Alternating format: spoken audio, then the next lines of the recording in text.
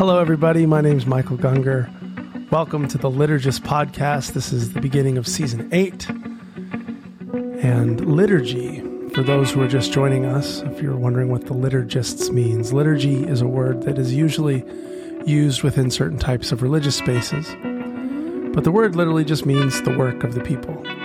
Liturgy is essentially the structure and form that people use to come together and share experiences together. So for us, a liturgist is simply a person involved in the formation of any sort of communal, spiritual, or life-enriching practice or technology, as we like to say. And this season of the Liturgist Podcast, we will be seeking out conversations with liturgists from all sorts of different fields and philosophies who are working in one way or another to create more love and less suffering in the world. In this first episode, I'll be speaking with Webb, an artist, entrepreneur, and fellow Enneagram 5, who's always sought to use his work to help us ask the big questions without fear or shame. Hope you enjoy it. Well, how are you, man? I'm good. I'm really good. It's really good to talk to you. I don't know that we've done this before. No, we haven't. We have chatted, but I don't know that we've ever recorded ourselves talking to each other before. Yeah. We met in Nashville, like 2010 or something, probably. That sounds right. Yeah. And we bumped into each other a few times over the years and always had lovely conversations. And you're obviously, like for most people, completely fascinating from afar, but we have not managed to do this much. And so I'm super thrilled to get to talk to you. Yeah, same, man. We've rolled in similar circles, I know, but we're like always close in our orbits, but it's nice to actually finally land. I'm curious that we're wired very differently. And I think that's what we're doing similar things in extremely different ways. And that's one of the things one of the reasons I've been fascinated to chat. Yeah.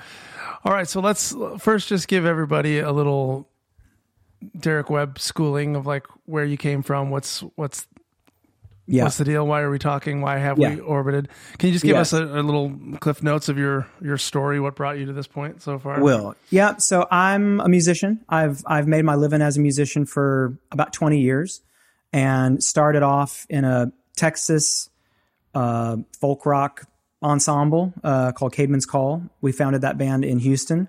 I did that for about 10 years until the early 2000s. And then since then to now, I've written solo music, which is what I'm still doing. I do other things, but it's all very music-centric stuff. And I have been, like yourself, very preoccupied for all of my creative time, all the songs I've written, all the time I've spent doing this, preoccupied with spiritual things, with the invisible, unknowable things, invisible like God, unknowable like the future, fascinated with and preoccupied with those things, and always seem to come back to it and write about it, even though about 5 or 6 or 7 years ago, found myself kind of not identifying or resonating with it in a way that I would want to put that category, the category of like evangelical or Christian on myself anymore, but still absolutely invested in it and preoccupied with it and in my work and my personal life.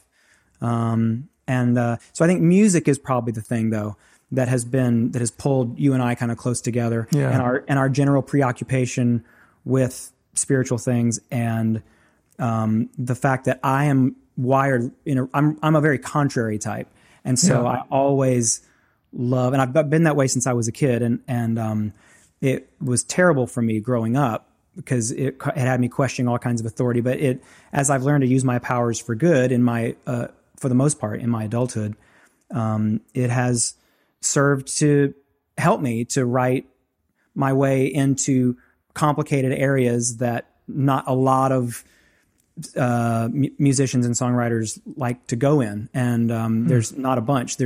And you can literally count them on just a hand or two. But I definitely put you squarely in that category. Dave Bazan, who I'm sure is a pal of yours, is in that category. There's not a whole bunch of folks who are writing soundtrack for really complicated seasons of life, and God knows it doesn't really sell records. But I don't know what else to do. I look at the world and I describe it, and that's the job, you know. Yes, that's it. I felt bad for you when I opened your stuff on Spotify, just to see what else has been going on. And I immediately had empathy for you, seeing that it's all like 2003. You have to see all albums to see the new stuff. Right.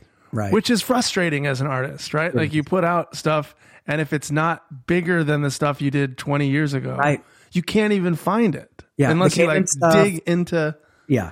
Yeah. And I'm sure you're a victim of that too. I mean, the Cademan stuff, and then my early solo material, is the stuff that has the most listens. And if you go and look, and this is honestly what bugs me, and I'm sure it's an ego thing, but when you go and look at like other artists who are associated with this artist or whatever, for me, that algorithm is moving painfully slow.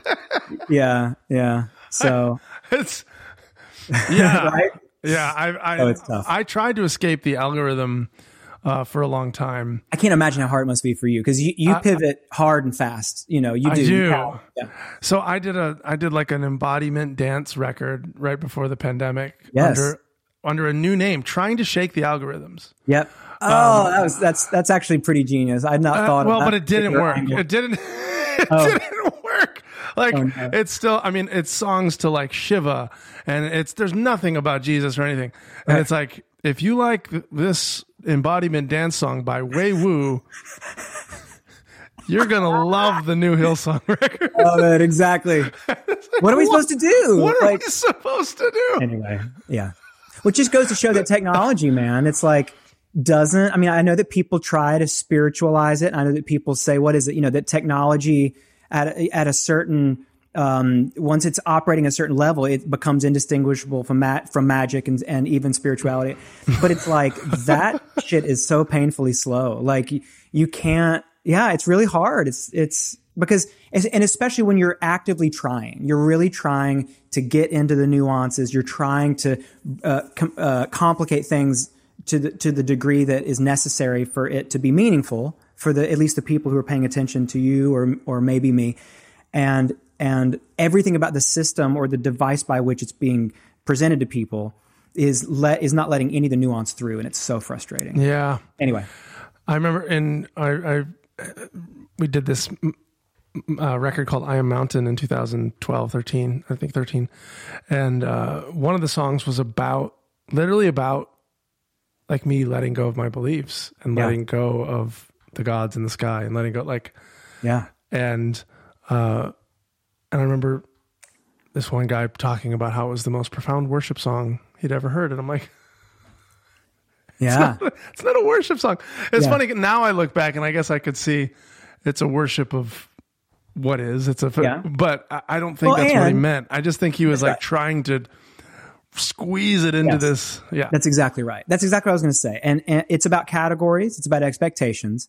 I'm a huge Bob Dylan fan, and one of the things I love that really impacted me that I saw of his pretty early on, it was very formative, was the D.A. Pennebaker documentary "Don't Look Back," which was about his second trip to England after Times They Were Changing had been a big hit for him, and so he was just being worshipped. I mean, it was just so intense and so. And there's this great footage, this kind of fly on the wall footage of him dealing with all these journalists. And this, I forget who it was, maybe it's Time Magazine, I think.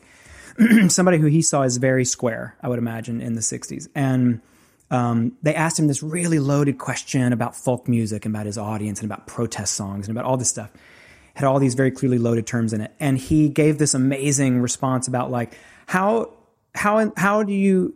Surely you don't expect me to answer a question like that. Like the only way I could answer a question like that is if we literally took the time, which I know you don't have and have no intention of doing, of going through and literally defining for me every single term and word in that question. Exactly. Because, you know what I'm saying? Because otherwise I have no idea what I'm communicating to you. I don't know what you mean by, what do you mean? What are protest songs? What's a folk singer? Who's my audience? What are you talking about? Because unless we define that stuff, we don't have no idea if we're talking about the same thing. We're likely not talking. And we're likely not. But for that gentleman, he has these particular categories. And for you, here's this thing, here's this new thing you're doing, and it's coming in, and he's trying, and maybe there's not a lot of complexity in his categories, and that's okay. I've had long seasons in my life when I didn't have necessary complexity to my categories. I'm sure you did too. And so you do have to cram them into boxes. We know how that works. And so that's what he was doing. He was trying to express to you that what you had made was meaningful to him. Yeah. But I've got this theory, and I would love to hear what you think about it, that arguably everything is a Rorschach, everything literally. Yeah. Maybe there's no fixed meaning in anything. Right. It's a thing that I've been thinking about a lot for a long time, but it's like I make a thing and it has a meaning for me in the moment that I make it. But then almost immediately, as I mentioned before, and it's the language I like about the job description for a creative to be able to look at the world and describe it. And so as I do that, even weeks later, literally weeks later, but definitely months, years, decades later, I'm going to stand in a place, look at a thing, and I'm going to see a different thing. I'm going to be a different person observing it. I'm not going to describe it the same way. And so those variables, those are moving targets all the time. And so I can't tell somebody what my songs mean. I can tell you what they meant to me when I wrote them. Right. But then they cease to mean that almost immediately. Yeah. And then after that, they're kind of everybody's, including mine, but I'm assigning meaning to them in real time when I'm performing them. Yeah. I assign meaning to them in real time when I happen to hear them. And that's exactly the same relationship that anybody in an audience would have to those same songs. So it's like, I can't say that there's fixed meaning in any of that stuff. I think it's always a Rorschach, and all of us are always looking at it and saying more about ourselves than we're ever saying about it in our response to it. Because, the other thing that goes with this, the language I like that goes with it, is that maybe there's no such thing as objective criticism. There's only unintentional confession. So I'm only unintentionally telling you all about myself when I talk about how I felt about something or my response to the new song that you put out. Yeah. Like, I can tell you all about it, but what you know, because you're the guy who makes this stuff, and I think creatives know this, and people who dabble in creative, I think, know this, but some people maybe don't, is that you wind up with kind of a one-man audience behind one side of a two-way glass. Yeah. People have no idea what they're revealing and confessing to you in their responses to what you make. Yeah. If what you make is a Rorschach with no fixed meaning, then people are just all day long telling you all about themselves unintentionally. And especially in outrage is where people reveal so much. And I have found that to be fascinating over the years. Anyways, I'm sure you've seen a lot more of that than I have. Oh, no. I mean, I love all of that. That's brilliant. And I think that there's something about Christian music in particular that while it, I wonder if that aspect of art is part of why Christian art can be so difficult to create, or even people's perception of what it is. It seems like there's a discomfort with ambiguous meaning or with subjectivity in the experience, because it seems like kind of the entire point of labeling an art form based on its lyrical content as opposed to its sound is to try to fix some sort of meaning. That's exactly right. Try to fix some sort of anchor that I can find, my identity can feel secure with this. It becomes propaganda in a way. It's just like propaganda for the party. As you were saying it, I was like, it was hitting me, and because you're totally right. You're taking a thing that obviously we're hypothesizing. Who knows if any of this is true, but it's the way it feels to me, and language I've carried with me for a while that I like and seems to ring true the more I use it. But if it's true that the things we make, and we've both made what we even thought at the time was Christian music, was the thing with the fixed meaning about the thing with the fixed meaning. And so even that, if what we're saying is maybe there isn't any fixed meaning to it, and I think practically that's hard to argue with. In a practical sense, it's hard to argue. Yeah. And if that's true, what a conundrum we've created, or that artists create when they claim to make art that is about something unchanging and about something. You see, it's exactly what I was thinking as you're talking, is like, and you said it perfectly. And that's why I was like the Cheshire Cat. But like, yeah, like what a weird space that's been created, the whole kind of Christian music space, which is the only music genre, go check it on Spotify, that is categorized by the worldview of the person who created it. Not by the style or content, really, but by the intentions or something. The world, the opinions about invisible, unknowable things of the people who wrote it. That's how we're going to categorize. That makes no sense.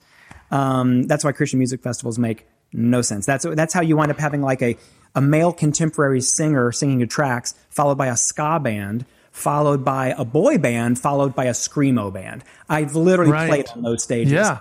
That's how little sense it makes.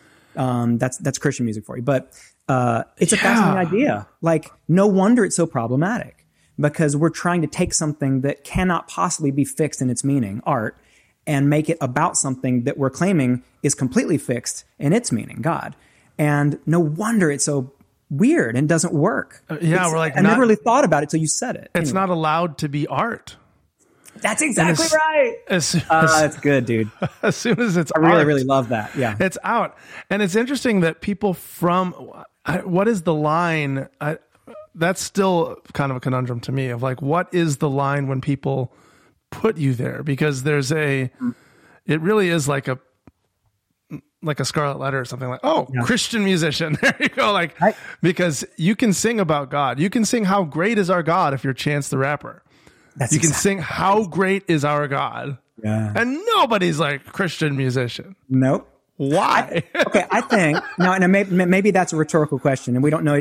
We haven't done this enough for me to know when you're asking rhetorical questions, but I like to try to answer them. My answer would be that what I know from my experiences when I was younger and we were starting Caedmon's and we were an indie band and we weren't thinking through these kind of categories. We weren't, because what it comes down to is marketing. It's marketing. And so that's what categories are used for. That's what they're helpful for. And the other, some other language I've used a lot over the years, but again, I find helpful, so I say it a lot, is that the term Christian, when applied to anything other than a human being, is a marketing term. And that's for people who know the code language. I mean, for anybody else, it's fair game. But, and so what happens is things get rubber stamped, and who they get rubber stamped by are the people who are trying to commodify it. So when we were an indie band, we didn't have these problems. We were spiritual. We were definitely church going. We grew up with evangelical Christian spirituality. That was the grid through which we were looking at the world at that time. It was definitely coming out in the fingerprints on the songs, not necessarily in the style of what we were doing. We were trying to be the Indigo guys. I mean, in Caedmon's basically. And because that's who we were emulating, is that feeling is what we were chasing. Like, and honestly, it was that vulnerability is what we were chasing. The vulnerability of Emily Saller's and Amy Ray specifically, if I'm going to call them out, I'm going to. And they're still some of my absolute mentors and heroes of songwriting. But that's what we were trying to accomplish. And then comes along, and it was a great thing for us at the time, but then comes along Warner, who put us on an imprint label, a Christian imprint label, and who exclusively distributed out of their office to the kind of the Christian, stores and radio stations and what have you. And so they rubber stamped it. So that became the reason that Chance can get away with it is because he transcends marketing category, because he's Chance. And so it's like, I think that there's a level on which you can do it where it's not necessary, because no one's trying to figure out how to help you sell what you're selling. Because everything sells itself. You're selling, right? Interesting. But when you're not at that level, you need all the help you can get. And so the people in the marketing department will come in. And honestly, I don't even fault the people at Warner. I think they probably looked at us, they squinted their eyes at it, and they're like, well, they tour a lot of colleges, they're college age, it's acoustic, none of these are strong enough yet. And they finally found their way to, it's religious, it's Christian. There we go, done. Send it down the Christian pipeline. And that's what happens. And once the world receives you down that pipeline, they're not looking anywhere else for you. No. No matter what you do, no matter how hard you try. It's crazy. Yeah. It's fascinating. It's real. And I know that that you on your own with your band, I mean, I know that's been, I mean, I've watched, as you've, kind of slalomed your way down through all of that. And it's just crazy how hard it is to change the habits of consumers. That's really kind of what it comes down to. Yeah. It's tough, man. But the way that you're doing it, like here we are having this conversation. You have patrons listening in, which I think is rad. I have a tremendous support system that I use Patreon for and to cultivate. And that's really how you do it. You literally have to do it a person at a time. You literally have to look out for and create a mechanism by which people who most deeply resonate with and care about what you're doing can get close to you, close enough for you to explain it to them with a lot more words than you can use on social media. Yeah.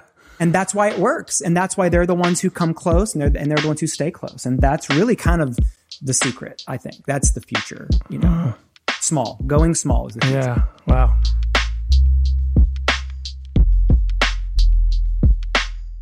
We'll be right back with that conversation. But just really quick, speaking of Patreon, just wanted to let you know about a couple things that are happening right now in the liturgist community.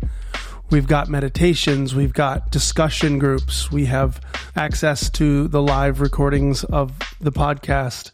We have some video content that's going to be coming available here soon of all the courses that we've made through the years. And it's all available at theliturgist.com. You just sign up to be a member of the community, pay whatever you want, whatever you can. And we just want you to be a part of this if it's meaningful to you. And we have these weekly Zoom calls called the Sunday thing. There's all kinds of stuff happening. So do check it out, theliturgist.com. We'd love to see you there. Okay, so I want to know about why your music at least was so infused. It still is. Why are we so obsessed with singing about spirituality? Like, why were you? Why do you keep bringing God into it? Right. Were you raised? Yeah, like your childhood, and how was your spirituality? And your music? Combined. Like they were always intertwined. I think. Intertwined. Yeah. And not intentionally until my late teens or early 20s. But so I grew up in the South, grew up in church. There was never a point at which I understood the world without that filter, that layer of spiritual understanding. However, I might have been explaining it at any given time. I grew up, United Methodist or whatever, going to church. And my parents, not even especially serious about it, but definitely taking us Christian school through sixth grade, going to chapel on Fridays. I knew the music, I knew the language, I knew the pitch, and it seemed absolutely believable. Absolutely, it didn't seem nuts to me growing up, and part of that's because it had just always been there, and music was always there. So I found music, luckily, when I was really young, single digits, like 6, 7 years old. I was terrible at everything. I was terrible at school, academics, social, sports, name it, all of it. I was really met frustration everywhere. But music was easy and it was available to me early. My mom is a musician. She was an incredible pianist, and so I got some talent in my blood from my family, which helped, and always had that. So these are things I can't remember really I can't remember my life or reality without the idea of God and music. So they were both really there from the beginning. Yeah. And so I was always in church, and you know how church people tend to be, which is, whatever, you have a talent, come and do it here. And if you're not doing it here, then why are you doing it? You're really, what a tremendous waste of talent if you're off doing it somewhere else. You should be using those gifts to encourage and build up and grow the church. You should be doing it here. Yeah. And why wouldn't you want to be using it for the Lord? And if you're not, why not? And explain yourself. That seems to kind of be the line of questioning. And I didn't find, luckily, early on, a place in the church for what I was doing musically. I was sitting in my bedroom in Memphis, Tennessee, and then eventually Houston, with headphones on, learning every song on like Van Halen 1 and Van Halen 2 and Diver Down and Fair Warning. And I mean, I that's the music I loved. And I just obsessed on it, mostly because it was just the only thing I had. It was like an act of desperation. It's like nothing else worked for me. And it honestly kept me out of a lot of trouble over the years, because anything that disrupted the music thing for me had to go. It kept me from like drinking in high school. I mean, I had no morality to speak of in high school other than chasing just right behind the music thing and how important that was to me. It was like my way out of the life that my parents imagined for me. So music was mine. Music was always mine. God's spirituality wasn't. It was a thing that it was part of the grid through which I was looking at things, but I didn't understand it. I didn't own it. I didn't articulate it until partway through high school, which is when I got pulled into Young Life, which is a high school parachurch ministry. And honestly, it was speaking to things I was feeling. Like it represented like a room full of friends that I didn't have, and an identity, a place, identity. So maybe there's a word we should put a flag on, but it's like it represented something, and it seemed like a shortcut to get it. Honestly, it's like, oh God, well I could, so I chased, a girl to a Young Life camp and kind of accidentally got saved, but also I felt like I knew what they were doing and I was playing along. I was like, oh, I get how this works. I understand. And so if I put my hand up, I go down an aisle, I'm saying I had an experience. I don't know if I really had that experience, but I get what they're doing. And I know it would make them feel great if another kid showed up there. And it gets me into this thing that I really want in on, honestly. Like, this was a blast. And so I think it was at that point that a great Young Life leader, actually, a guy who was a real intellectual and just a really tremendous, great guy. But he intuited about me that music had to come if I was going to stay. He had to figure out a way to connect music to it. So he got me playing guitar at Young Life Club and stuff. And so that really cinched it. And from there, it was like, oh, now these things are married. And then I felt like music had to have the spirituality aspect to it, mostly because what's more important than that? I remember all through my Caedmon's years, it was just kind of a joke. I only wrote songs about two things, God and girls. Those are the only things I wrote songs about, because those are the two most important things to me. And so it's been hard for me to write songs about almost anything else. It's been hard for me to write songs about other stuff because the stakes didn't seem high enough. Yeah. And I also will own that as a personality quirk, because there are a lot of tremendous songwriters, some of my favorite songwriters, who manage to be so prolific, which I am not remotely, but managed to be. And I'm thinking of people like Paul Simon. I'm thinking of people like James Taylor. He played a lot of other people's music too, but Paul McCartney. You think about they'll write a song about anything.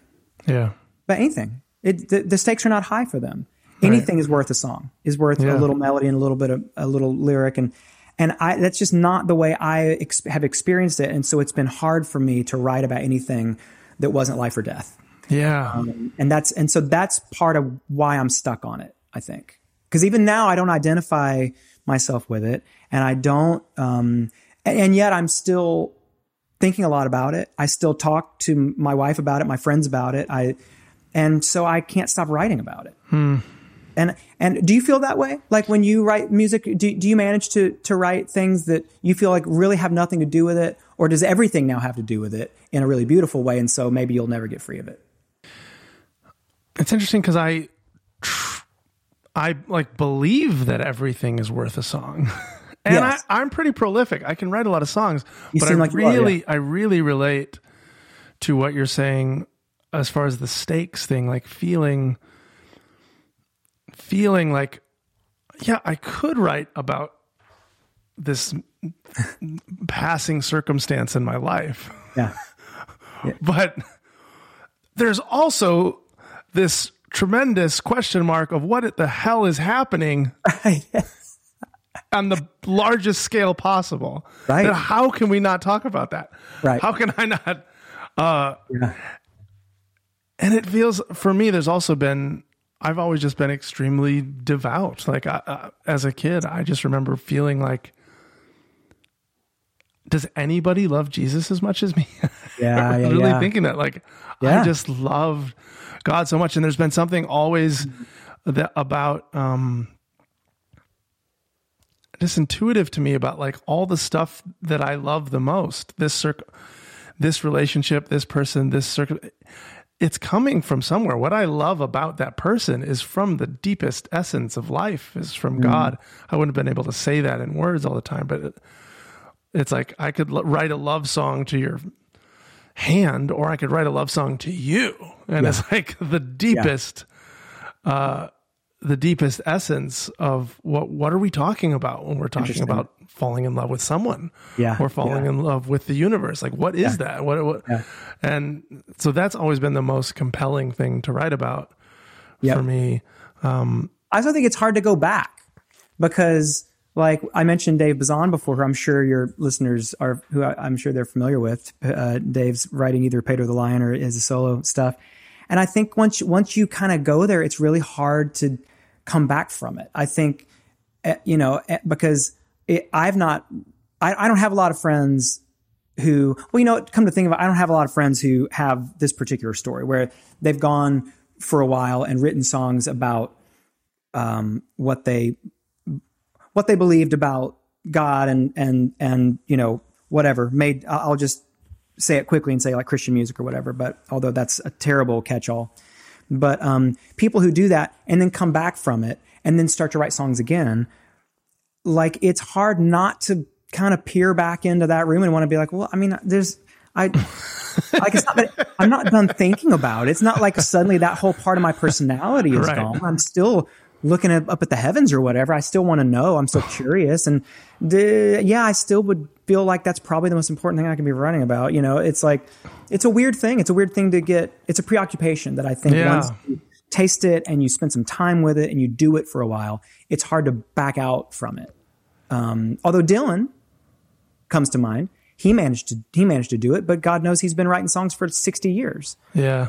So maybe when we get there, we'll be able to do it. But he went his first, 30 years without doing it, did it for a while in terms of writing specifically about Christian evangelical spirituality, and then just kind of found his way out. And maybe you hear it, a flourish of it here or there. You're curious if maybe that's where he's going, but you're not sure.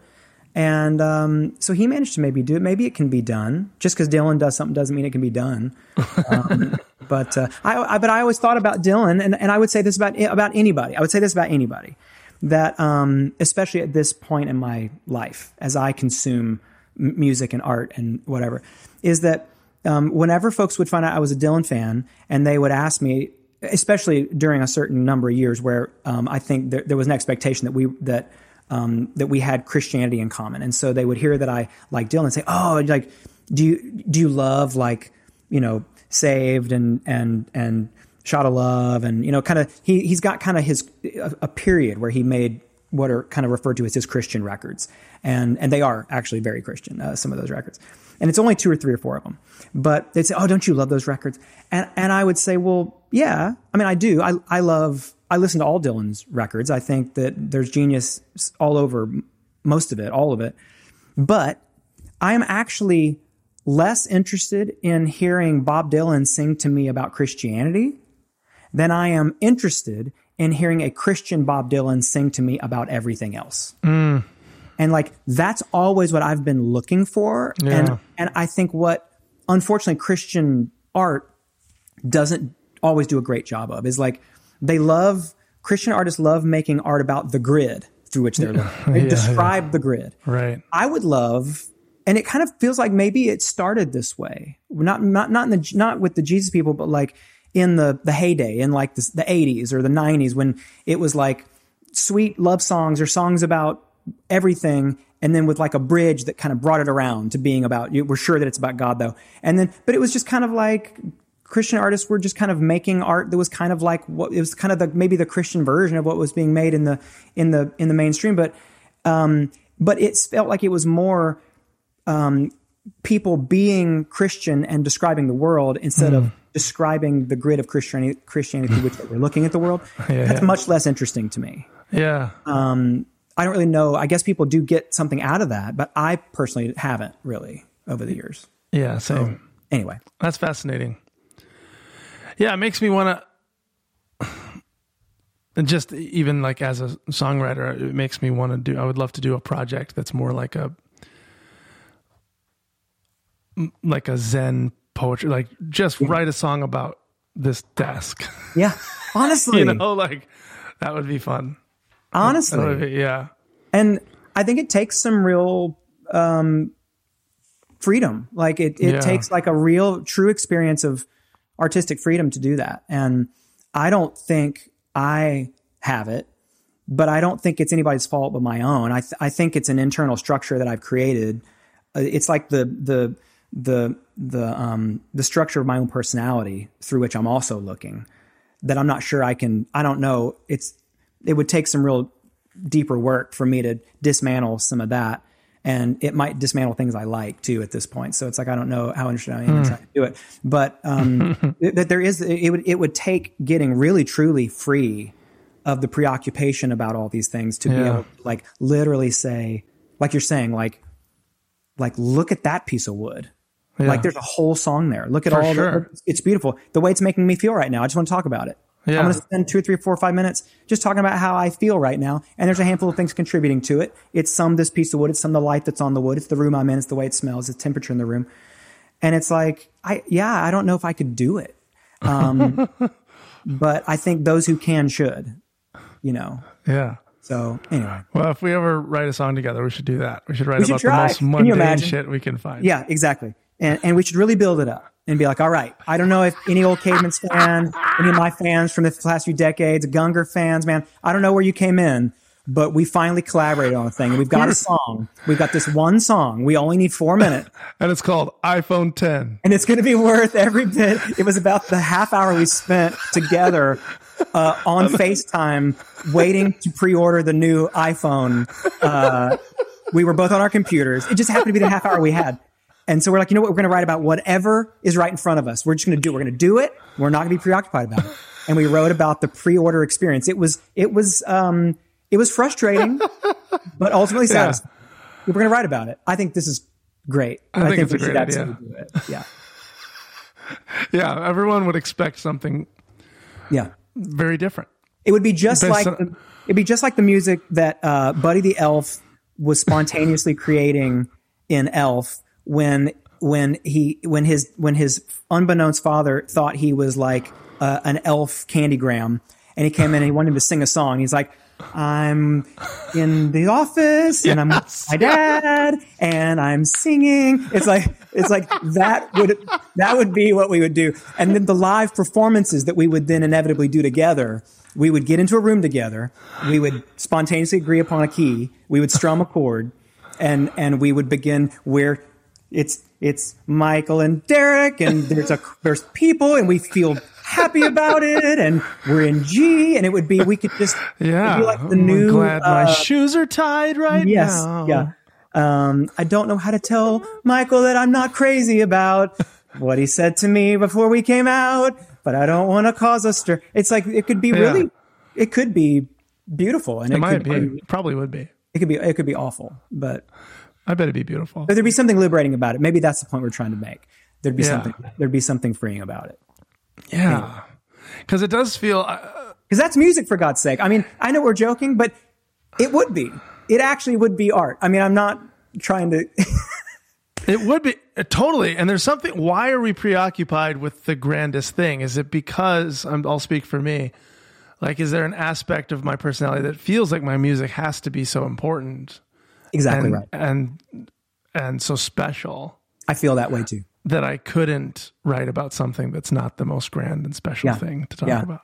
And do you ever feel like when you're writing that, like I'll have moments where if I'm working on something, I'll think, oh, you know what, this wouldn't, I'm even categorizing it before it's coming out of my physical body. I'm like, you know what, I don't think this is cool. I like this, but this isn't something for like one of my commercial releases. I think this is going to be a thing for a side project, or it's a thing that I could do this with, or I'll be doing a thing with a friend and be like, you know, actually I'm going to pull to pull that aside. I'm going to put that in a different note because that's too good to be. That's for sure needs to be in a more important song. That's going to be in a more important, more strategic release that I'm going to do someday. And it's like, why do we think that just because I poured over something and just because I like, why is that better necessarily than me singing about exactly what's happening in front of me?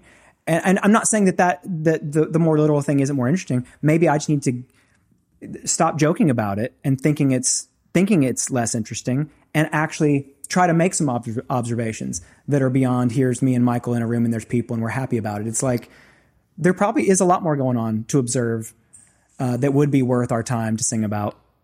But I'm too preoccupied with it having to be something I've poured over and that makes people think that I'm smart or poetic or my ego gets wrapped up in it. So it's got to be, it's like the detachment of the ego from the thing.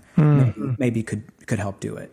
But anyway, I have no idea how we got talking about this, but it'd be cool that I haven't heard of much of like some sort of artistic collaboration or even like mentorship or where like one thing I miss about being on a label is the A&R of like, yes, man, do this, try something like this. We need a radio hit that sounds like somebody. And when I do composition work, you have that very specific, we need this kind of thing with this sound. It needs to be about this lyrically. Yeah. And I can do that quick. Yes. It'd be really interesting to have assignments like that, like write about a grasshopper. Honestly though. Right.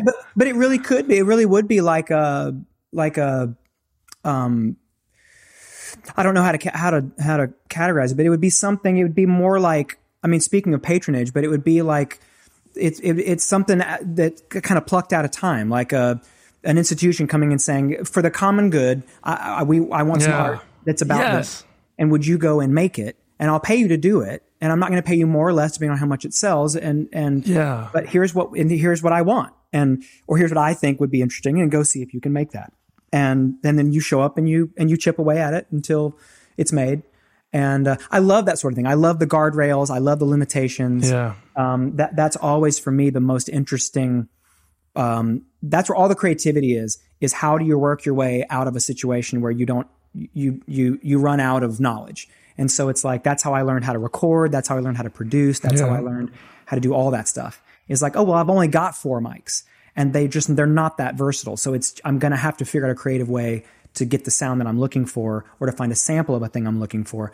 All of that is hitting guardrails and kind of like a pinball bouncing your way into falling down a Plinko board and winding up in a certain spot. What's interesting about it is what it says about all the things you didn't know how to do and you had to figure out.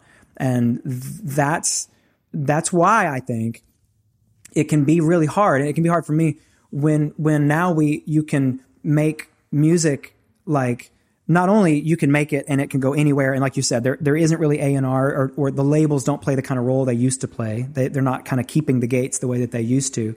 And you weren't subject to their guidance or opinions or approval or whatever the way. And now anybody can go straight to the market. You can pull your phone out or whatever. You can make a recording. You can put it out and everybody can hear it. And it's like, I feel like it makes for just less interesting art on the whole. And only because there's no friction. It's not being met with, that's what makes great stories. It's like nobody cares about a character that doesn't have a roadblock. I mean, it's the basic storytelling. So if this God is never the protagonist and an all-powerful being that can just do whatever he wants. How could he possibly? Yeah, there's no story to tell. But that's why theologies and spiritual narratives that do try to bring back some of, even in a anthropomorphic way, try to bring back some of the friction and limitation, tend to be the ones that are the most interesting. And like the ones where it's like, but what if God doesn't know everything? What if the Bible is not inerrant? What if the things that you thought are not? Which is kind of Jesus saying, well, you've heard it said, but I say unto you. It's like, what if it's not that way? And what if God can't, whatever comes after that phrase, I want to hear and I want to talk about. And so I think that's what but it's a dangerous line of conversation. It can be, especially if your living is tied up in it. Yeah. So anyways, but that's so fun. Fascinating. Yeah. Super fun. Yeah. I just had speaking of the limitations thing, I just had an experience with that because my main studio computer went down and I have all my samples on that stuff, and we were releasing a Christmas song and we had to have it done to have it out in time for Christmas. Yeah. And it was a whole orchestrated thing. I had all the orchestration done and I was using a bunch of samples and I was going to add some real instruments to it to kind of round it up. But it was going to be a large orchestrated Christmas song. Yeah. And I was like, my computer went down.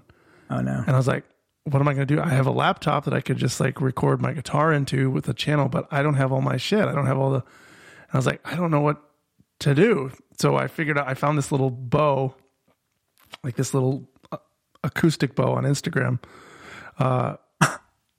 This is like a violin bow. And so I'm like, well, I'll just play the string parts myself on my guitar. So I played all the string parts on my acoustic. And it's kind of a cool thing. It'll come out in December, but it's like, that's what I never would have done that. And now I absolutely cannot wait to hear it. I mean, what I'm saying is it's such a great story. And stories are the way, that's the connective tissue that brings us to stuff. And like, that's a great story. I want to hear it. And it's like when I heard about, when I think of orchestration and complexity and stuff, you can't imagine how it gets made. Sufjan Stevens, his Illinois record, kind of famously now, was made on like a Roland V880. Really? Do you not know this? No. Oh man. So there was a whole tape op interview with him and they had all these questions for him about how he made all this stuff. They make it sound like this because this stuff. And he said that he had this Roland digital 8-track. It's really kind of a piece of crap. Yeah. I had one in high school. Yeah. And that's what he had. That's what he had. And he not only recorded, but mixed Illinois on a Roland V880. That's crazy. It's crazy. And it makes you immediately want to go back and listen to it again. Yeah. Because you're like, there's no way I feel like I'd be able to hear that. But, and so it's like those limitations. Exactly. That's what makes it fascinating. Mixed? Does it have has mixing effects on it? I remember it having effects. I mean, it's a generous term for what I remember it having. But like compression? Does it have compression? Right. I don't know. But that's what, yeah. It's you should Google it. Wow. It's great tape op interview, and it's exactly what because I'm sure you've read tape op, and these dudes are very hardcore about recording and about especially like guerrilla style kind of recording and like really innovating and stuff. Wow. And when he brought that up, it's like, I mean, these tape op interviews are like, there's no pictures, they're all text and they're pages and pages long. They're great. It's like long form before long form, and they literally.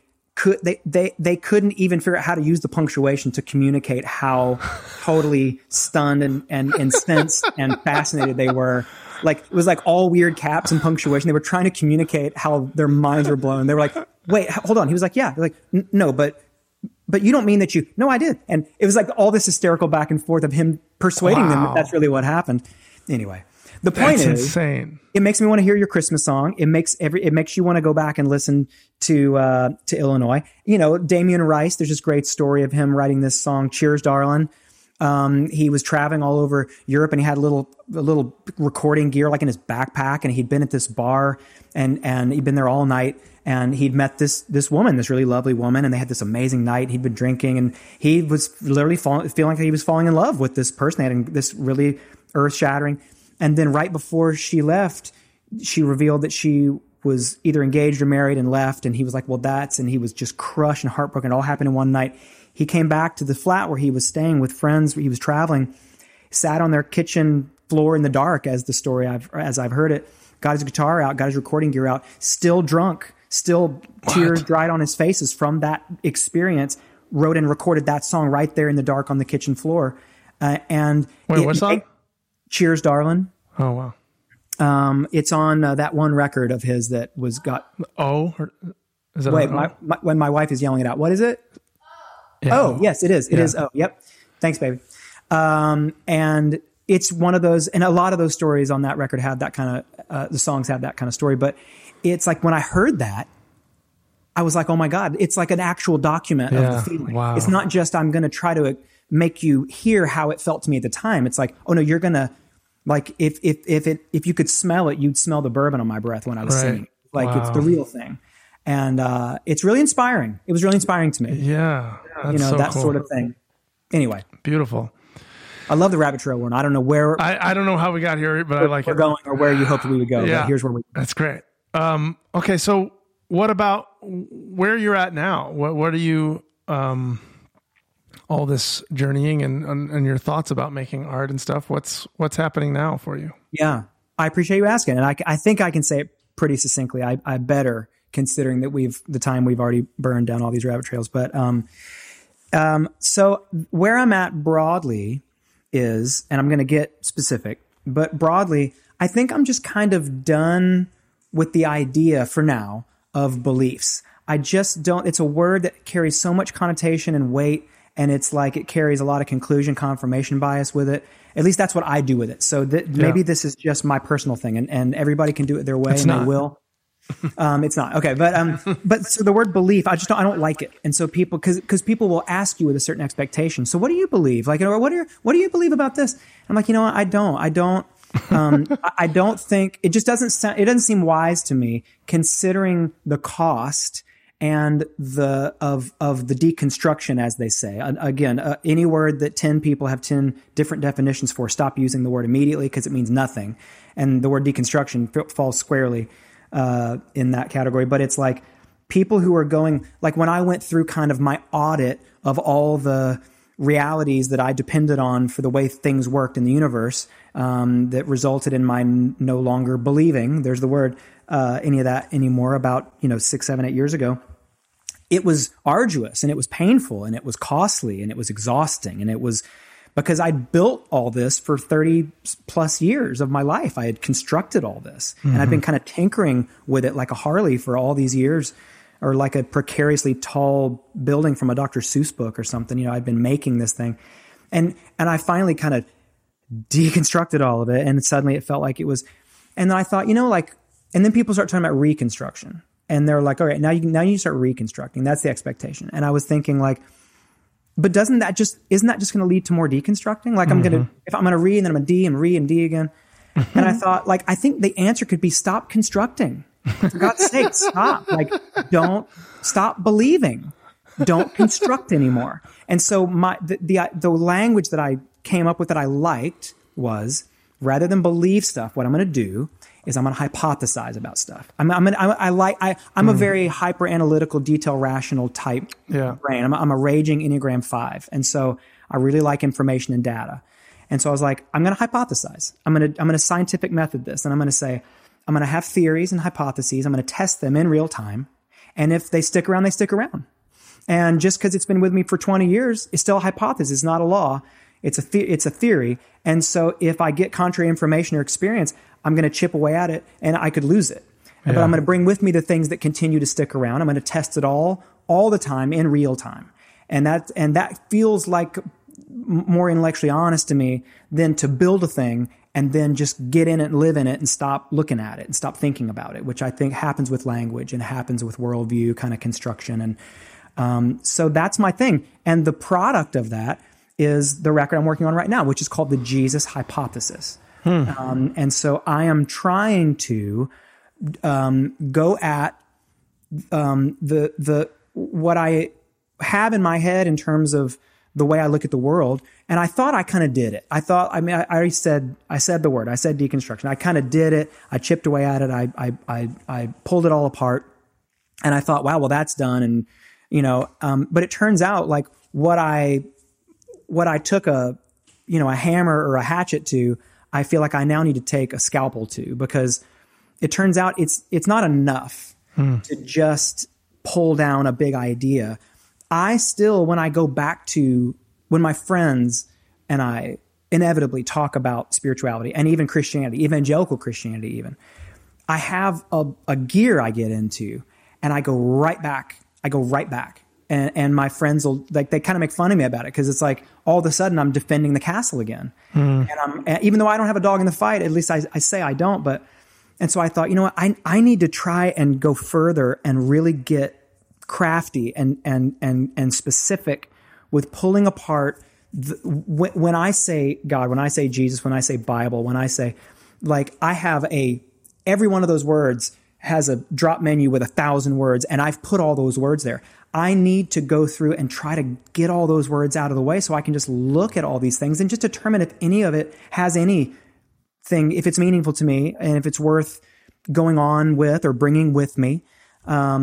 And so that's what I'm thinking about. And it has a lot to do with pulling apart the intricacies of Reformed theological machinery, which is a lot of the theology I carried with me for a lot of years. Mm-hmm. And I'm really pulling that stuff apart. And so it's proving more vulnerable than I'd anticipated, but that's the process I'm in now. And I'm writing the record now. It'll probably come out sometime next year. I'm doing it with my patrons. Lovely to see you having your patrons hanging for this and with a lot of what you're doing. And so I'm like literally live streaming all the songwriting, all the recording. So I got cameras up in my studio. I'm maybe, I don't know how many hours. I'm probably at least 20 or 25 hours in at this point, but I've got almost 20 live stream writing sessions. I'm just starting the recording. And I'm demoing and releasing the songs as I write them. And I'm literally sitting here with my instruments and on camera and just commentating my way through the whole thought process. And I started with 0 songs. I've got 8 now. And I'm going to keep writing till I feel like I'm done. And I'm going to be recording with my old pal Josh Moore, who I made the Stockholm Syndrome record with and a bunch of other records. He was in Caedmon's with me, total genius, great, tremendous musician. And I'm going to just do all of it in real time live. Cool. So the people who are hanging with me are going to know before I know where I'm at and what it looks like, because I have no objectivity. I'm going to be too busy trying to document it. They're going to be seeing it. And I like that. It feels honest. It feels worth what they're giving and what we're bringing to it. Yeah, that's fun. So, ooh, I really like that. That's where I'm at. That's what I'm doing. That's amazing. Yeah, going back to the belief thing that you were talking about, it's something that I regularly talk about as well, and it's interesting as a fellow Enneagram 5. I wonder. Oh, is that right? I don't know if I knew that about you. Fascinating. Okay, keep going. But yet alone our similar paths musically and stuff. What is our baggage? Because I know people who don't have the same baggage with the word belief that I have. And I don't know how much of it is how many interviews I've had where they're like, what do you believe about, and the fallout in my life because of my beliefs. And the word's been weaponized against you. Yeah. Publicly. So I'm sure that is at least a significant part of it. But I also heard, I just, the way that we use the word belief, I get that we all have to make assumptions about the world to operate in the world. I have to believe that my car is going to, continue running while I'm driving on the freeway. I have to believe that it's going to be a reliable car to keep going. But we don't usually use the word belief in really tangible, practical assumptions about life. We don't say, do you believe that oxygen is still in the air to take this next breath? You don't use the word like that. We use the word generally to clamp down on things that really aren't true. Let's be honest. Yeah. I don't know about that, but I believe. I don't care what the evidence says. I believe. That's kind of how we use the word. It's like a way to subvert logic to our benefit. Yeah. It's like a way to kind of have our cake and eat it too a little bit, to say, well, I know it all looks like, and that's actually like, especially when it's used in desperate moments where it's like, I know it looks like that all the, everybody's against us and but I believe though that we're gonna, and sometimes it's a great thing. You think about, it's aspirational and it's, and you think about, Martin Luther King and his moments of corporate belief and defiantly declaring belief in something not yet seen, but sought after. And it's like, so it can be used for good or evil maybe, but the point is that it's being used. And if you don't know how it's being used, then you need to be careful using it. If you don't know what people are hearing when, and what's interesting, what you're saying before about the car and about the oxygen, it's like, really though, I I don't know that it's required that you believe that your car will continue working for it to continue working. It will continue working. What it does is it keeps your kind of existential dread about understanding. I don't understand airplanes. I tell my kids this all the time. It makes no sense. Every time I see one, I'm like, that makes no sense. I know there's physics. I know, but you'll never. Still, that's a giant metal. That's a piece of metal. Heavy that is? Flying through the air. And it goes off the ground? Yeah. There's no way that thing is. It makes no sense that it's in the air. Radio waves makes no sense. No sense. They're traveling all the time, and if I put an antenna up, it'll grab it, and it's sound. It comes out of it's ridiculous. Dude, that shit makes no sense to me. And I don't believe it. I honestly, I don't believe in radio waves. I don't believe in airplanes. I don't. And yet here they are. So there are things that are operating anyway. So maybe it's not that important of a word, but I do think it helps us though. It helps us to say, that although I don't understand how this works, I'm going with the presumption that it's going to. My life depends on it. Or but maybe going with the assumption is the belief, because you believe in it enough to turn on the radio. You do believe in radio waves. You believe in it enough to get in the airplane. If you didn't believe it would work, you wouldn't turn your radio on, because you're like, well, what point would there be? I don't believe it's going to happen. Watch this. I'm going to turn it on. I must have believed it because it compelled the action. Yeah. Anyway, that's fascinating. You're right about that, actually. Yeah. But then it's again, in those situations, we don't usually use the word belief. So it's kind of a word game, but it is. But words matter, I do think there's something about, maybe it's Enneagram 5s, maybe it's our particular term. There's something about going no beliefs that for me is tremendously freeing, because then when even with radio waves, it's like, am I going to believe in radio waves?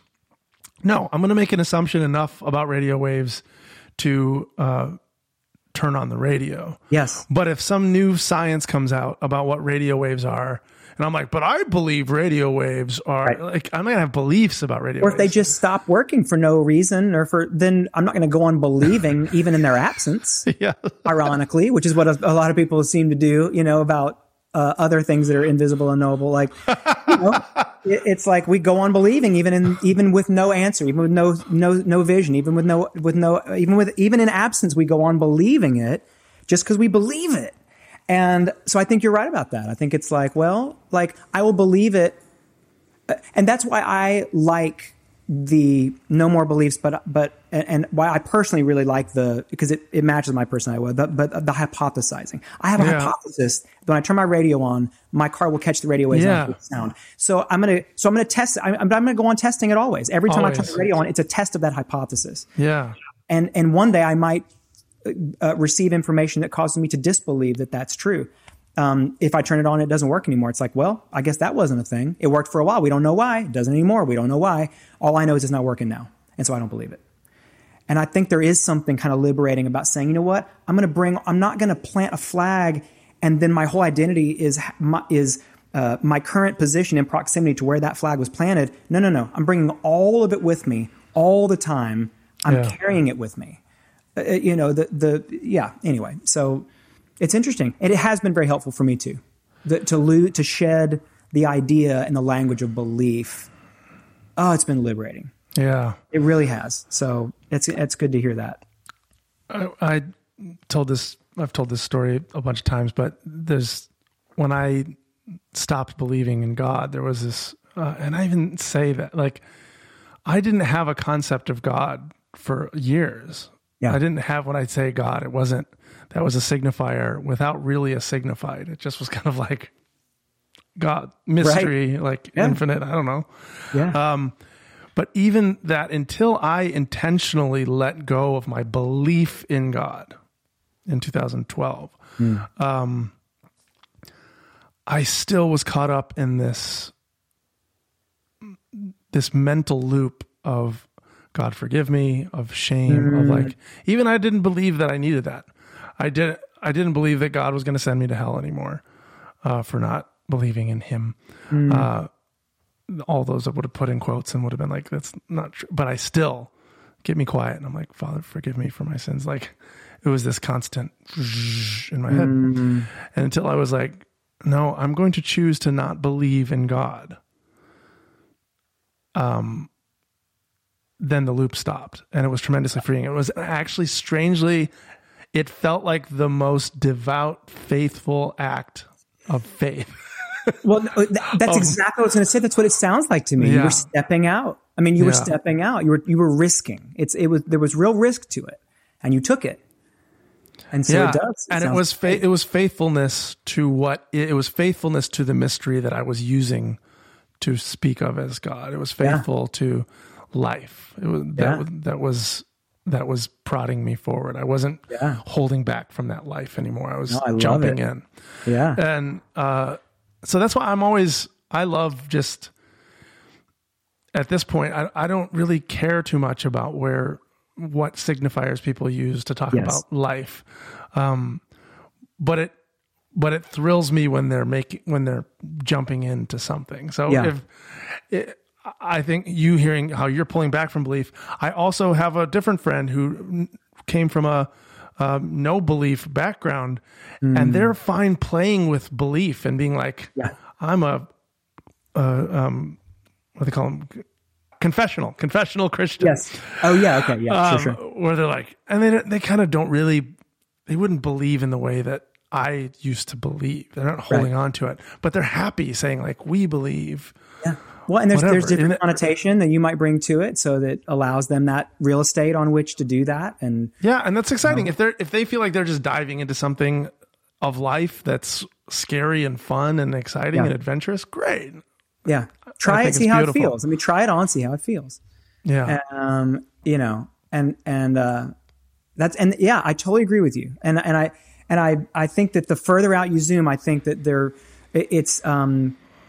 what's great is, and this is why I'm so thrilled about new music you're making and how really essential that I think it is because it's not really until people there's something compelling to me about the idea of you knowing the language the way you do, and yet detaching from the connotation of the language the way you've been able to, and then to be able to then play with the language again. Yeah. Because there's no reverence, especially for it. So you can use it and you can try it. That's what I'm kind of playing with a little bit, and I'm finding it personally fascinating. I'm just like, oh, I can't say that. Like that would be either extremely, and I'm not doing it to be intentionally provocative or offensive, but I'm like, this is language I like. This I think communicates. This I think is a good metaphor to build a bridge between what I'm feeling and somebody who would be listening. So I'm going to use it, but I'm also, it's like, it's fun to intentionally play with it.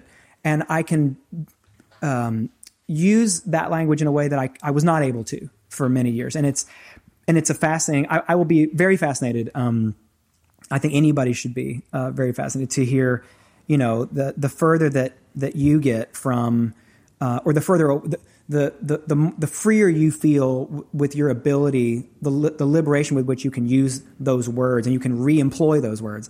I will be fascinated to hear some of those words pop back up in the way that you might try them out and to see how they feel for you, and to try to, like, maybe this is, maybe this could mean this. And so I'm going to say it like that and see how that feels. And you're going to feel that it's not the way I used to say it. And it definitely is not probably the way that you use it, but I'm going to use it this way. And I'm going to see if I can maybe bring that back in. I'm not going full like reclaiming or anything, but I'm just saying it's interesting. It's interesting. It's compelling to hear somebody start to play with the language in that way again. Yeah. So, Yeah, we did that this last whole season of the podcast, actually. We looked at Christianity through a non-dualistic lens. Yeah. And like, what would these words even mean if we didn't assume that reality at its heart was this two realities of like creation and creator.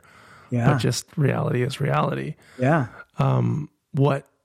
What then do these, if we look at these words and practices as technologies, right? Like what use would they have? Oh, yeah, exactly. Innovations. Yeah. Yeah. And it was fascinating. It wasn't everybody's cup of tea, but it was fun. Yeah. I mean, I need to go and fall all the way down that particular rabbit hole though, because that sounds fascinating to me, but it's especially interesting. Maybe the point is like to use them for people, with people and for and in front of people who you probably what their connotation with the words are, but they're not yours anymore. Right. And so to use them intentionally to kind of, to provoke a little bit and to kind of disrupt and to kind of shake people around. Those are great tools for communicators, for writers. And Well, and one thing we noticed, as the conversations that led up to the season was like, the words are so in the culture already. It's on our money and God we trust. It's like everywhere, regardless of what you believe or if you're a Christian or whatever. Yeah. But that's true. It's everywhere. And, So it felt like examining the language was worth it. And I really don't believe that the connotation that we're using as a society in America in 2021 is the same connotation that the people that wrote those words had. No, it's not. So it's like, not remotely. Yeah. So it's, so it's worth like tearing it apart and exploring. Yeah. It's not only worth it, but it's essential that we do it. It's essential for yes, I agree. Yeah, we have to. So where are you at with your hypothesis? Is the exploration that you're doing with that mostly artistic as far as the music, or are you still intellectually, philosophically, spiritually in a hypothesis zone with Jesus? Yeah, too? Where are you I at? am. Yeah, I'm fighting to remain in the posture of hypothesis, even myself personally, intellectually, spiritually, whatever. And a lot of it, at least what I'm finding helpful, is I've really gotten into folks like John Shelby Spong, who was a great Episcopal bishop who wrote the Jesus for the Non-Religious, and he's a guy who didn't believe in miracles, in a God who does miracles, who suspends the natural law of the universe. He didn't believe in any of that, and he had other explanations for why those stories are there, what they meant, how they were written, why they were written, the Messiah narrative that had been potentially laid on Jesus decades and, many decades after, he was here or whatever, the human person, who I think it's a little inarguable that he was a guy, he was here at one point.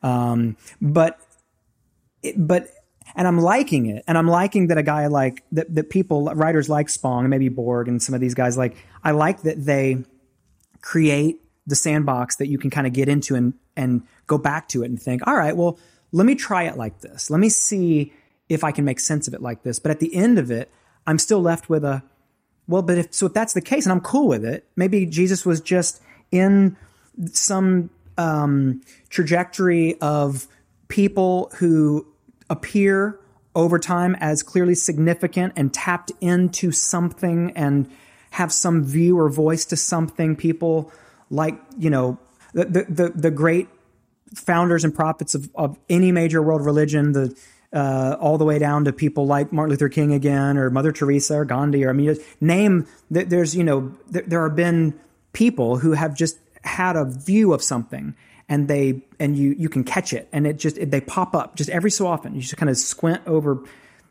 history and culture. They just pop up every so often. And maybe he was just in that trajectory, and he was like a guy who was just at that time, in that time and place, was especially disruptive in significant enough ways that and then of course, but it was in the time of the Roman Empire. So they kind of maybe made a Messiah out of him, maybe, because so much of it was created by Roman emperors, but arguably a lot of it was constructed. Yeah. But the point is, I'm left with if that's the case, and he was just one among many, then what is it? Not what does it matter, but what does it matter? Like what does is he? Yeah. Do I go on? Why wouldn't I? Why do I focus on him in particular? But maybe there's more, maybe there's not, maybe there's reasons to, or maybe it's just for me in this particular season, fixing him, reimagining him based on what I can intuit and what I can look at and I can learn and observe. And I can at least entertain and say, how does this, try this on, see if that makes any sense. Does that ring true? Maybe just reframing him for myself so that I'm not leaving behind me a very outdated view of a thing that when I shift back into that gear, I fall back into those traps. And that's, I think, what I was kind of the point I was making before, is like when my friends and I talk about it and Jesus comes up or Christianity comes up or the Bible comes up, it's not a thing that I have very updated thought about. I'm leaning and depending on things that I thought about a long time ago. Yeah. And I don't like or agree with a lot of that. It's just the information I have. Yeah. And so I, at least if I'm going to really leave this thing, if I'm really going to walk away or just put it in a certain perspective or a kind of, if I'm going to do that, then I want to make sure that it's something that I feel intellectually good about, something that I feel like rings true to me. And I want to be able to just catch up with, myself. I don't want to have to always go back into the jukebox of my greatest hits to grab my eschatology or whatever. I want to bring it forward. And so if nothing else, it's that. But I'm also trying to remain open to it being more. And just because it's the thing that I most recently left, just because it happens to be the God to whom I am most recently an atheist, but what we're all, there are arguably 10,000 gods before that I am an atheist too. And that's another great. I love that lyric in your, which one was it? Oh, I think it's we're all atheists. I just go one God further than you. Yeah. Remember when we sang about Zeus and whatever you said? Yeah. We used to sing about Baal and Zeus. We're all atheists. I just go one God further than you. But it's like, and it's true. And I've even got a song on the new record that's called "Some Gods Deserve Atheists." Yeah. And it's like, and I'll probably so good, right? And so I'll probably be doing this for the rest of my life. This will be my preoccupation and my journey. I think I'll continue to rightfully become atheist to all false gods in order to hold the spot for any real ones should they appear. But it's like they won't be able to get in through the crowd if I'm not actively, destroying and killing and crucifying all the fake ones. You know what I mean? Yes. And so it's like So I am, and strangely, and I'll just throw this in as a parting shot, is I have recently taken a part-time gig at a church. I heard this as part of this weird season that I'm in right now. And again, if we were reading the transcript, there would have been an asterisk after the word church, and it would have gone to a footnote that would have been 14 paragraphs long about the particular church. So it's Grace Point Church here in Nashville, and they are easily the most interesting and progressive and radically loving, welcoming, everything that you would associate with the average church. They are kind of the inverse in most respects, and just a tremendous group of people. And I just look at the fruit on the tree, for God's sake. That's what is the point of what you're believing? How does it cause you to behave? That's what matters. Before I hear your pitch, show me the fruit. And that's kind of become my thing. So even with my Christian friends, I'm like, before you give me the pitch, before you tell me what you're believing about the way the world works, I want to see the fruit on the tree. And if whatever you're believing is causing you to behave in ways that are unwelcoming and bigoted and racist and homophobic and unloving and unkind and oppressive, if that's the fruit on that particular tree, I'm just not interested. I don't want to hear about it. However, if the result of whatever you're believing is making you radically, reputation-ruiningly kind and welcoming and loving and accepting and all these good things, then I don't care what it is. I can't wait to hear about it. I want to hear all about it. I couldn't be more curious. And the fruit on the tree in this particular situation, in this case, was so compelling to me that I was like, I want to just go and hang out with these people. I want to go. Josh Scott, who is their pastor, the way he thinks, the way he leads, his vision for what they're doing at Grace Point. I was so compelled by it. I was like, dude, I want to get mixed up in it. Like, wow. I want to be part of the wind in the sails. Maybe even just because I love the fact that they're doing it as a Christian church, and I love how that inherently is disruptive to anybody. And in a restorative way, it'll be good for people who've been particularly hurt and wounded and by the thing that also calls itself that. I liked the idea that they were coming in as a church, as Christians, and coming in to just dig the whole thing up and like a bullet through a china shop. And so that's why it's such a tremendous ragtag group of folks doing this together. If you come to, one of these services. And so I really have loved it. It's been a very unexpected feature of this particular season, and it couldn't be more perfectly situated next to the record I'm making and all that. And it just kind of happened. It goes, again, it's like, isn't that just like the Lord, but it's, all this has just been assembled, and I'm just following the coordinates through, and it's been fascinating. I love it. I love every bit of it. And so it has me, actively listening and actively pursuing not just what I believe is in front of me, but even rethinking what could be behind me, or things about what could be behind me. And I want to do that. I want to hold space for that, so yeah, it's been great, and weird. Wow. So beautiful. Well, thank you for sharing. I'm excited to hear appreciate all this you asking. Stuff. Yeah. I can't wait to see what comes out of all of this. Yeah. Is there anything else you'd like to direct people to? I don't think so. Okay. I think, I'm Derek Webb everywhere. But definitely at my website is kind of the place where folks can, if any of that sounded interesting, that's definitely where folks can get connected to kind of what's happening with the patron community and the new music and some of that. So that's probably the best thing to do. Yeah. Whatever.com. Okay. Thanks, man. Well, so we have to do this again, right? I know. It's so fun. I love it. Yeah. It's funny here, like the 5 thing. Yeah. I'll just give you explicit permission. I'm happy if you contact me. Okay. Like 5s, we're I feel like we don't want to intrude, right? And right. I know a lot of 5s. Yeah. I know that I really like, and we just really don't talk much. And I think there's something about that. Amazing. So I'm giving you explicit permission. Thank you for that. And not just permission, but like expressing it would make me happy to hear from you. So let's reciprocate it. And let's do this again. I would love to. Yeah. And let's see where those coordinates take us. Yeah, for sure. The only 5 that I'm in a permanent relationship with is my wife. We're fellow 5s in this 2 house. 5s married. I've never heard of such a thing. You should hear us process through an issue. It is thorough. It is granular. I mean, we just can process the shit out of stuff. Like it's so much fun. But she's the only 5 who I talk to with any regularity. You're absolutely right about that. So I will take you up on that, and I really appreciate it. And this has been a pleasure, man. I cheering you on always. You too. Absolutely. I mean, what you do is compelling. Just your actual life is compelling to me, and I love following it. I'll be listening to whatever you're doing, and couldn't appreciate more getting to spend some time with you. Thanks, man. Same. Yeah. Really appreciate you.